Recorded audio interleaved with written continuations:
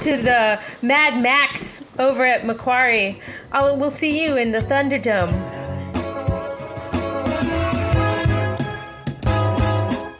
The best, the worst, the first. My study of the lithium market sort of shows how difficult. We had a belief in where lithium was going. That is probably a key question that any potential investor would be trying to find out right now. You're listening to the Global Lithium Podcast.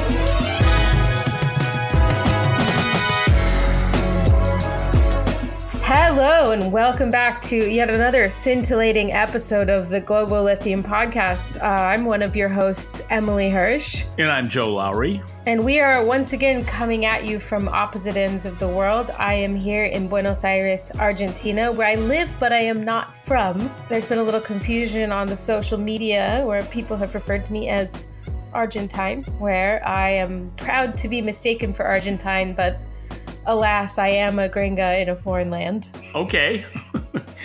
I think I knew that. Well, just giving context to the listeners, I am not, in fact, Argentine. Let me just be clear about that. I am proud to be from Western New York, Cattaraugus County. Well, we've got that out of the way. What are we going to talk about today, Miss Emily? Joe, we are doing a special emergency edition of the Global Lithium Podcast to respond to a really rough week. Really rough month for lithium stocks. Most of the lithium stocks have experienced some pretty radical decreases and drops in their stock prices. So I called the Global Lithium Podcast team to the rescue to hope we can provide a bit of context and clarity to why that's happening and what's going on, I guess, under the surface. More importantly, is it a cause for concern for the long-term investor, or is it an opportunity to buy? Well, Joe, for me, it's just an opportunity to panic. We're also going to chat about the outcome of the recent FMC quarterly earnings, Oro Cobre's desires, and an interesting report that was released by our colleagues, our people that we know over at Macquarie, called the Thunderdome.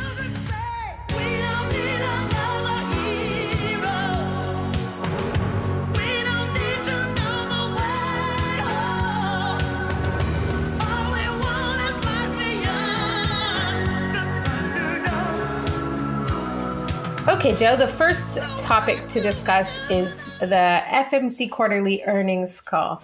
The kind of big news, as reported by FMC, is that they are seeing volume increases from our plant in Argentina and average realized price increases of over 20% on both lithium hydroxide and carbonate that lead to a near doubling of lithium segment EBITDA year over year. What are your thoughts? Well, I'm happy that they were able to report higher prices, because that helps the narrative that price isn't going to hell in a handbasket because of what's happening in China. On the other hand, they talked about higher carbonate and hydroxide prices as well as metal.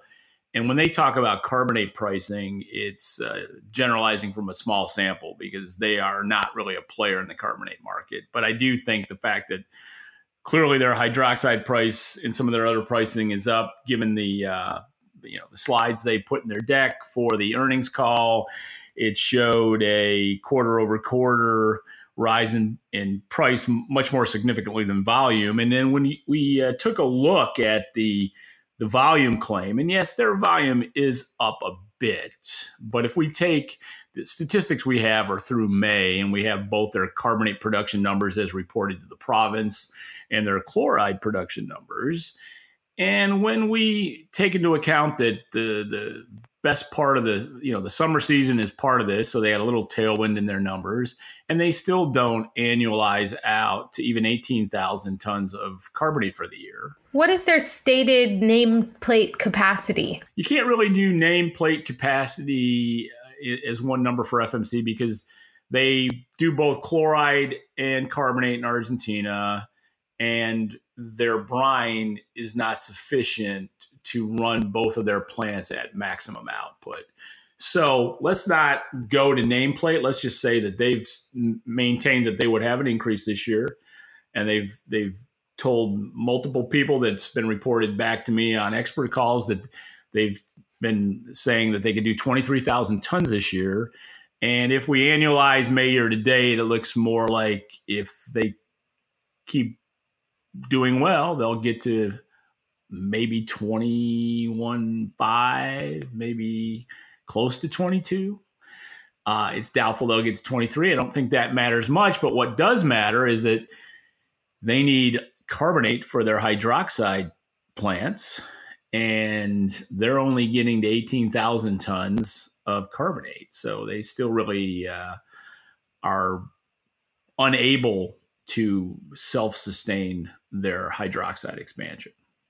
And they maintained to people that they would be buying next year from Nemaska, and that's not going to happen because Nemaska is not going to have carbonate production next year. So, their earnings look good. It's a good story. But again, when they start talking quarter over quarter, that's really not the way to look at a lithium operation is quarter over quarter. It's longer periods of time are much more meaningful. And when you're hyping an IPO, you have a tendency maybe to skew the numbers a little bit. But anyway, it's good news. And the big takeaway is that price is going up. And I think SQM, when we look at SQM, that they're what I call the bellwether of price outside of China. We're looking forward to those numbers later on in the month. And we'll go from there. Joe, last thing on FMC, do you think that the proposed or the upcoming spinoff of Livent come October could be in any way skewing how these numbers are getting reported? Well, I think it's not going to be a major factor, but yes, I mean, they're smart people and they want to tell a good story. And, the IPO, according to the earnings call transcript I read, is still on target for October. So I would say to Pierre, you still have time to change that hideous name of Livent. But that would be our recommendation. But if you're not going to change the name, at least pronounce it properly and call it Livent. I mean, even if they don't pronounce it Livent, Joe, I think a lot of other people will.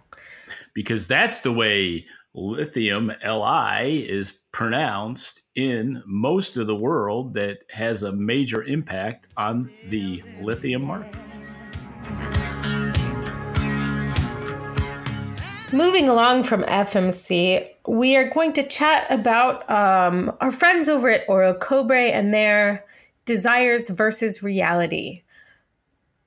The social medias were abuzz this week, Joe, with I think a couple of people tweeting or talking about how Orocobre said that if they desired, they could produce 100% battery grade on site. And not only that, that they are the only operation in the world that permits that desire to be realized. Emily, I've kind of changed my ways. I used to be a big critic of Orocobre. I have softened. I'm a supporter. I want to see that operation succeed. But when you get into a situation where their claims are being made that if we feel like it, we can make perfect product all the time or, battery quality product all the time. And, I have a few contacts in this business. So when the social media people got offended by my challenge that maybe that wasn't 100% correct, that they could do it anytime they want to, and that they probably weren't,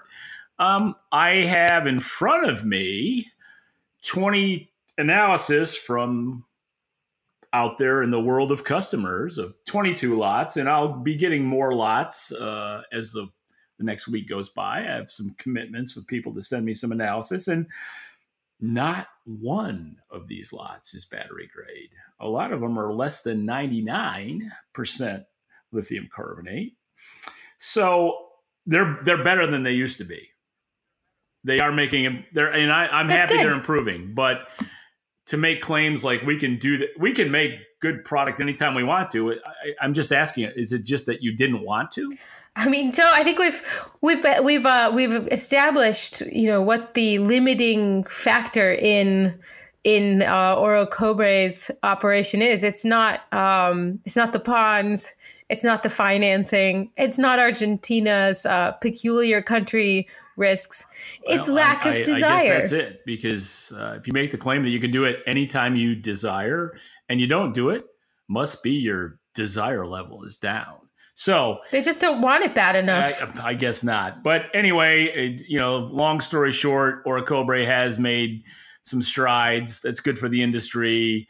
But, to all the big supporters out there on social media, you can call me out for being, the negative voice. But, hey, I have real data.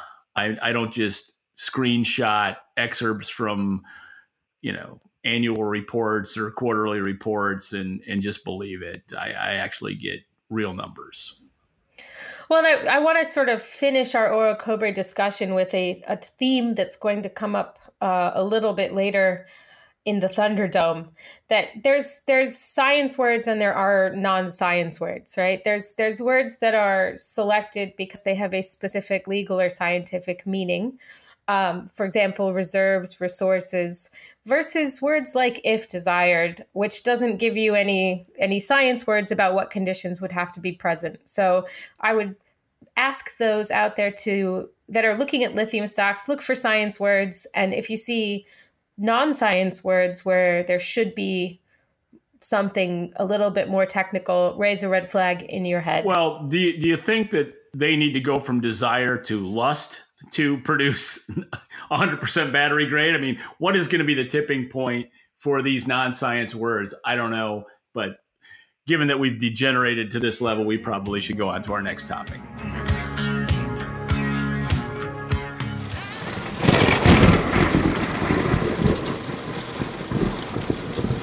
I'm glad you said that, Joe, because we can get along to our main topic of today, which I have written on my notes as lithium stocks and then a sad face.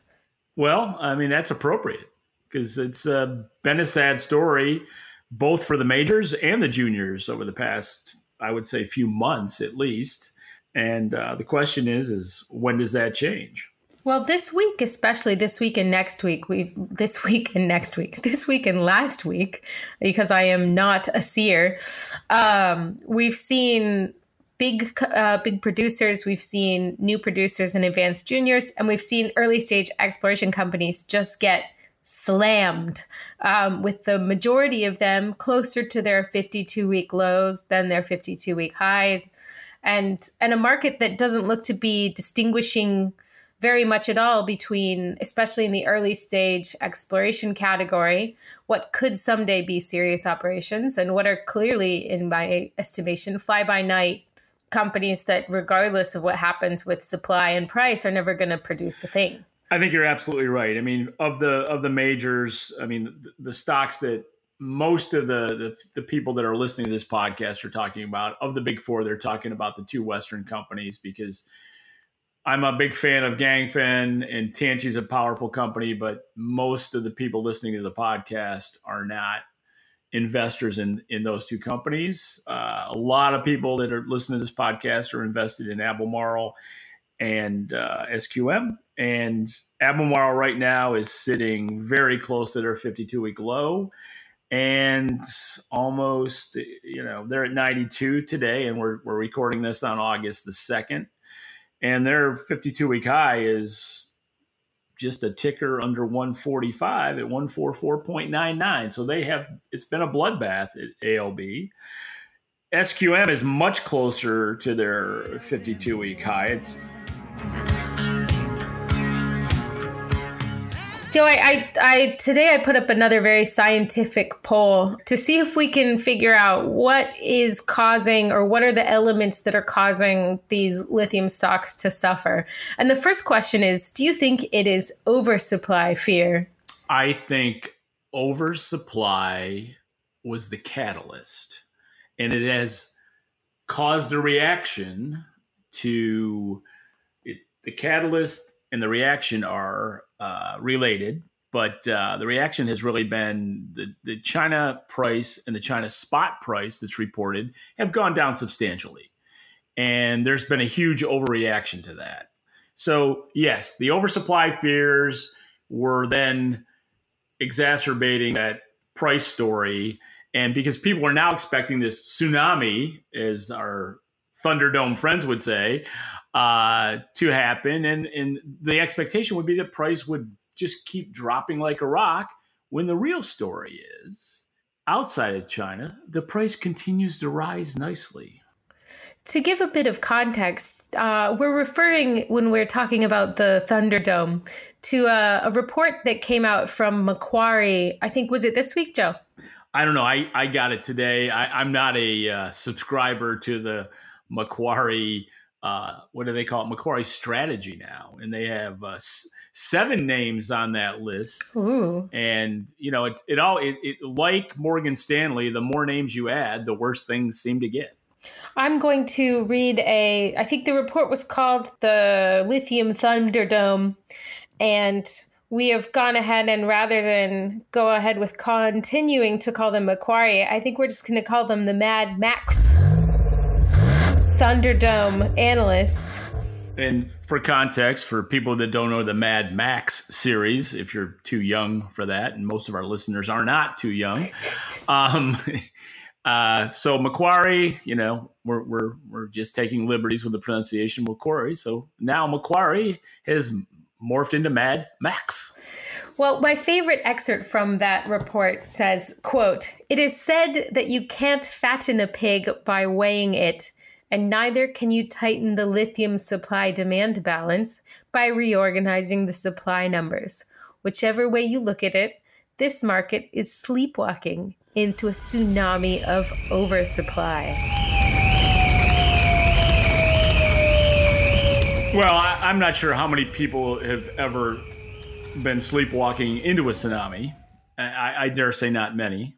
And I dare say that, like most of the things that Macquarie writes, it will become a footnote in the history of analysis, because it's just, they go from weakness to weakness, in my opinion, rather than from strength to strength. And they have just continued to double down on price is going to crash, supply is too high, blah, blah, blah, when they really don't have any good numbers to support their theory. Irregardless of what you say, Joe, they say that they see a price plunge to $7,000 per ton of LCE CIF China by mid-2019. Before we get any hate mail for grammatical destruction and poor verbiage to the Lithium podcast site, Emily is well aware that irregardless was not a word in the English language until very recently, when it was made a word only because so many ill-informed people said irregardless.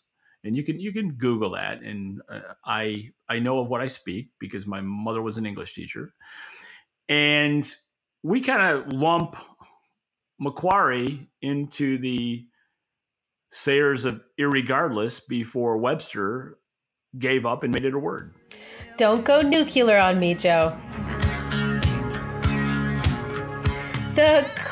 When we talk about the pricing, an area I wanted to draw some differences between is we've got contracts versus spot price, we've got China price versus outside of China price, and we've got hydroxide price versus carbonate price. Where should I start when I'm trying to figure out what's happening and what I need to be looking at? Well, I think if you're looking at the producers outside of China, most of FMC's, based on what we heard in the earnings report and based on what I used to do when I worked for them, most of that volume's contracted. It's not sold in the spot market. And, Mr. Brondeau cleverly said that we have almost no exposure to the spot market in carbonate. Well, that's because you sell almost no carbonate, but let's not put too fine a point on it. But true with SQM, most of their sales are on short-term contracts or medium-term contracts, but they're not spot. And Albemarle is the great boaster of having most of their volume on long-term contracts.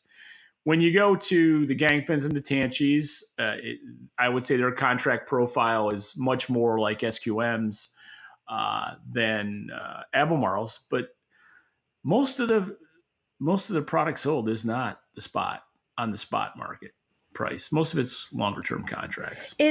Are most of the contracts outside of China and then the spot market is inside of China, or is the China price a totally different topic for me to understand besides the contract versus spot? I think Gangfen and Tianqi, if you look at them, you would say they move their product more like an SQM does, not with like five-year deals, but it's not like daily pricing like a true spot market. So let's just say that the spot market probably represents well under it's single digits of the total volume that moves percentage wise. So we're seeing Chinese prices going down, which is our spot prices and our inside China prices. Are we seeing prices or contract prices and then prices outside of China going up? Well, I think FMC indicated that their pricing Q2 of 18 versus Q2 of 17 is up, was it 20% ish?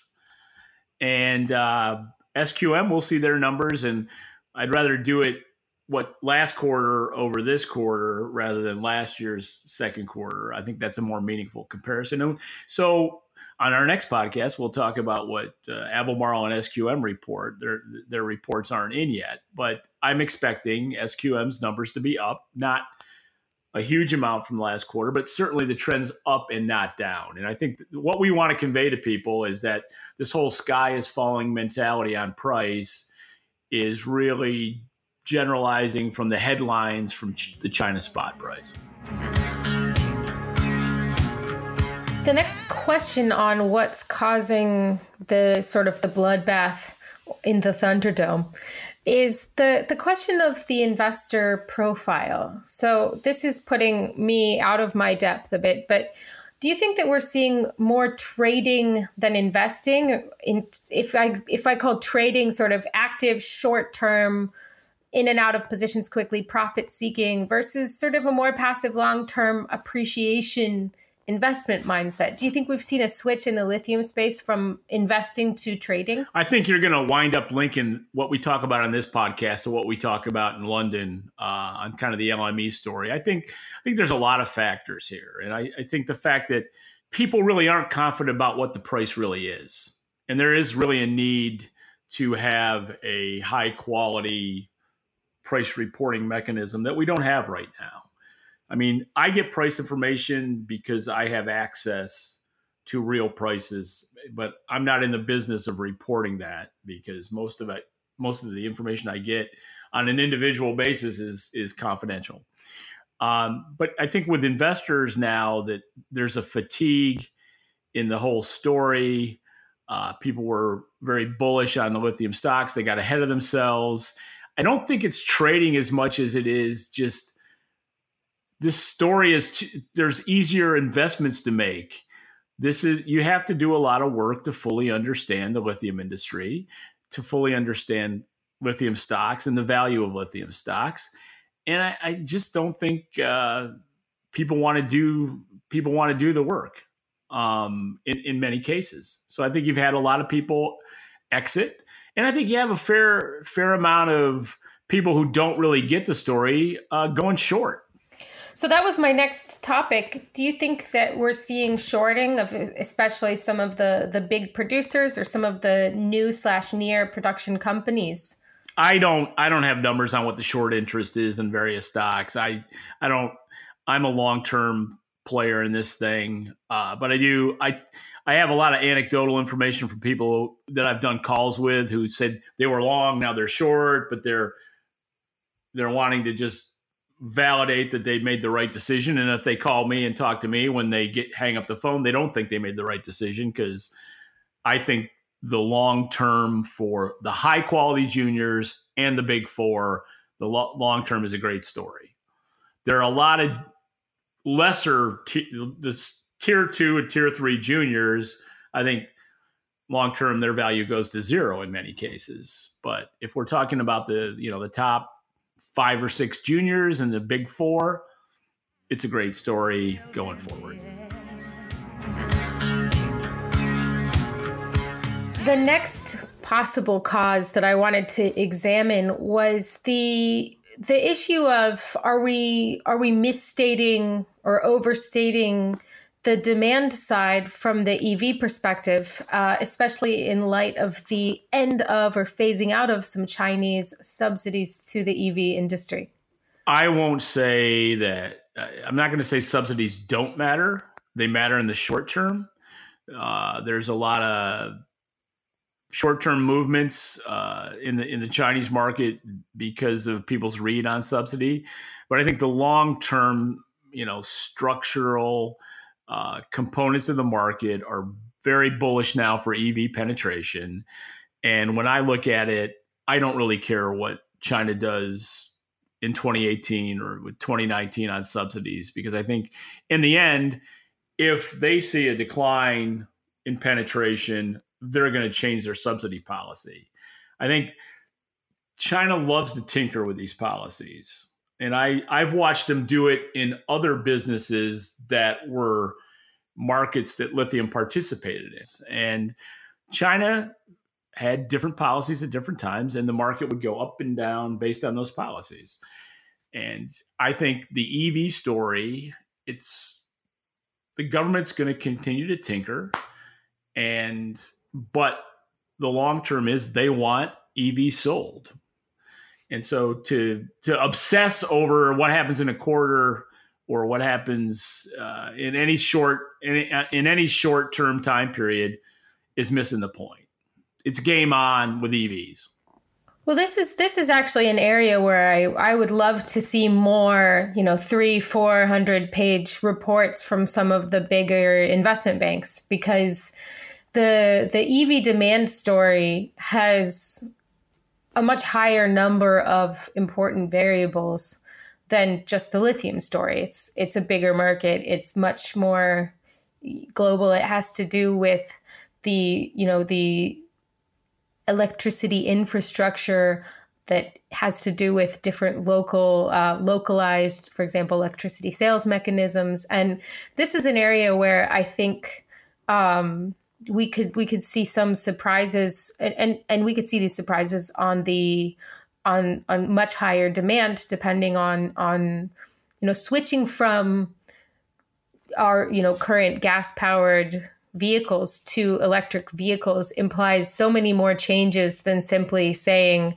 how much power, how much range, how much charging do we need for, one car to offset what a consumer would buy and switch over. There's so many more factors, subsidies and government policies being one, but sort of infrastructure and other abilities this is an area I find really exciting to watch. And I'd love to see more research on this area personally. Yeah, I guess I believe China will look at the big picture, and if they have to change their policies to correct a dampening in EV demand, they'll do it. But I think we've gotten past the point where this movement towards electrification, I don't think you can say now that if all the governments don't support it massively, that it's going to collapse, because I think it's gotten, or it's near critical mass. And we talked about the tipping point last time. I won't go into that again, but I think it's game on with EVs, and I think ESS is the same way. I mean, ESS is ahead of where we thought it would be 2 years ago. It's that tipping point's going to happen sooner. And so this massive Thunderdome tsunami of oversupply is really predicated on, two false premises. One is that there's going to be a lot more supply than it will actually happen. And two, they tend to get the demand wrong and tend to be more agnostic on, some of the EV religion. The last cause I want to just take a quick look at is the global sort of macro conditions. There's fear of a global slowdown that can impact metals demand or slow down the transition to EVs with U.S. interest rates going up, which has a tightening effect on equity markets, which increases emerging market risk. The U.S. and China are having a trade war. The U.S. dollar could be increasing in strength. Do you think that's weighing on the lithium market at all? You have two factors. You have the factors in just the industry you're in, and then you have the macro factors. So if you're fighting a market that's going down as a market itself, if various stock markets around the world are under pressure, that's going to exacerbate what's happening in lithium. But my largest single stock holding, is Apple, and I think Apple either yesterday or today hit an all-time high. And my second biggest holding is Netflix, and it's up 700% on my average investment in the last few years. So, and the cynical listener will say, well, you should have sold your Netflix like 3 weeks ago before it started tanking. But, I don't see the market falling off a cliff right now. I see there's a lot of negatives, but that's not what I do. I'm not a broad market analyst. I can only tell you what my investments are. And my three biggest investments are Berkshire Hathaway, Apple's the biggest, and Netflix. And then I have a whole basket of lithium stocks after that. And I'm not running to the doors. I'm staying the course. And this is not investment advice. Do your own research. This podcast has been brought to you by Netflix. No. And the reason, well, if we're going to get towards the end of the broadcast here, the reason I bought Netflix is because my younger daughter told me she thought it was a good idea, a few years ago when she was at Southern Cal. And just since we're talking about my younger daughter, let's just say that I want to thank the lithium world because she has been greenlit in her campaign to raise funds for her short film. You don't have to get 100% of your target. You have to go over 80%, which she did this week. A couple days left in the campaign, so it's not too late to give. But she is at 87% as we speak. And the lithium world was a big part of that. And I just want to say thank you to everybody who contributed. And either, it doesn't matter what your level of contribution was, we're thankful for everybody who took up my daughter's case. Get it, girl. Yeah. So your daughter is fundraising on Seed and Spark for her short film, The Society. She's greenlit and we can help her get to her 100% goal. I think we'll be able to have the link in our show notes so that anybody who wants to help her, she was right about Netflix. She might be right about the film space. So let's. There's only a couple days left, so I'm not sure we're going to have this online before the campaign's over. But hey, it might be the last day. So if you listen to this on Sunday, hurry up and be the guy to push her to the goal. Anyway, thanks everybody for doing that. And we've done 3 podcasts here in pretty short succession. We're not gonna make this a weekly thing, but we did feel like, given all the gnashing of teeth about especially junior share pricing, that we should say something.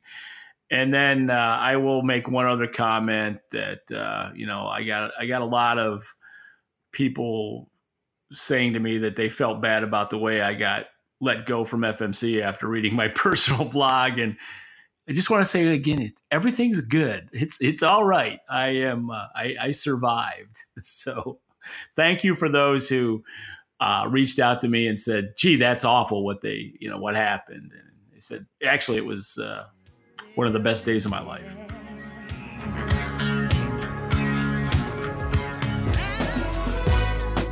Well, Joe, as you said, since this is sort of a special emergency broadcast of the Global Lithium podcast, we're going to go ahead and come to a close. If listeners want to find more Joe or more Emily, I'm on Twitter at Lithium Podcast. And Joe, as he's drinking his beer over there, he is at his Diet Dr. Pepper. It's I stand corrected. It's Diet Dr. Pepper. This podcast brought to you by Diet Dr. Pepper.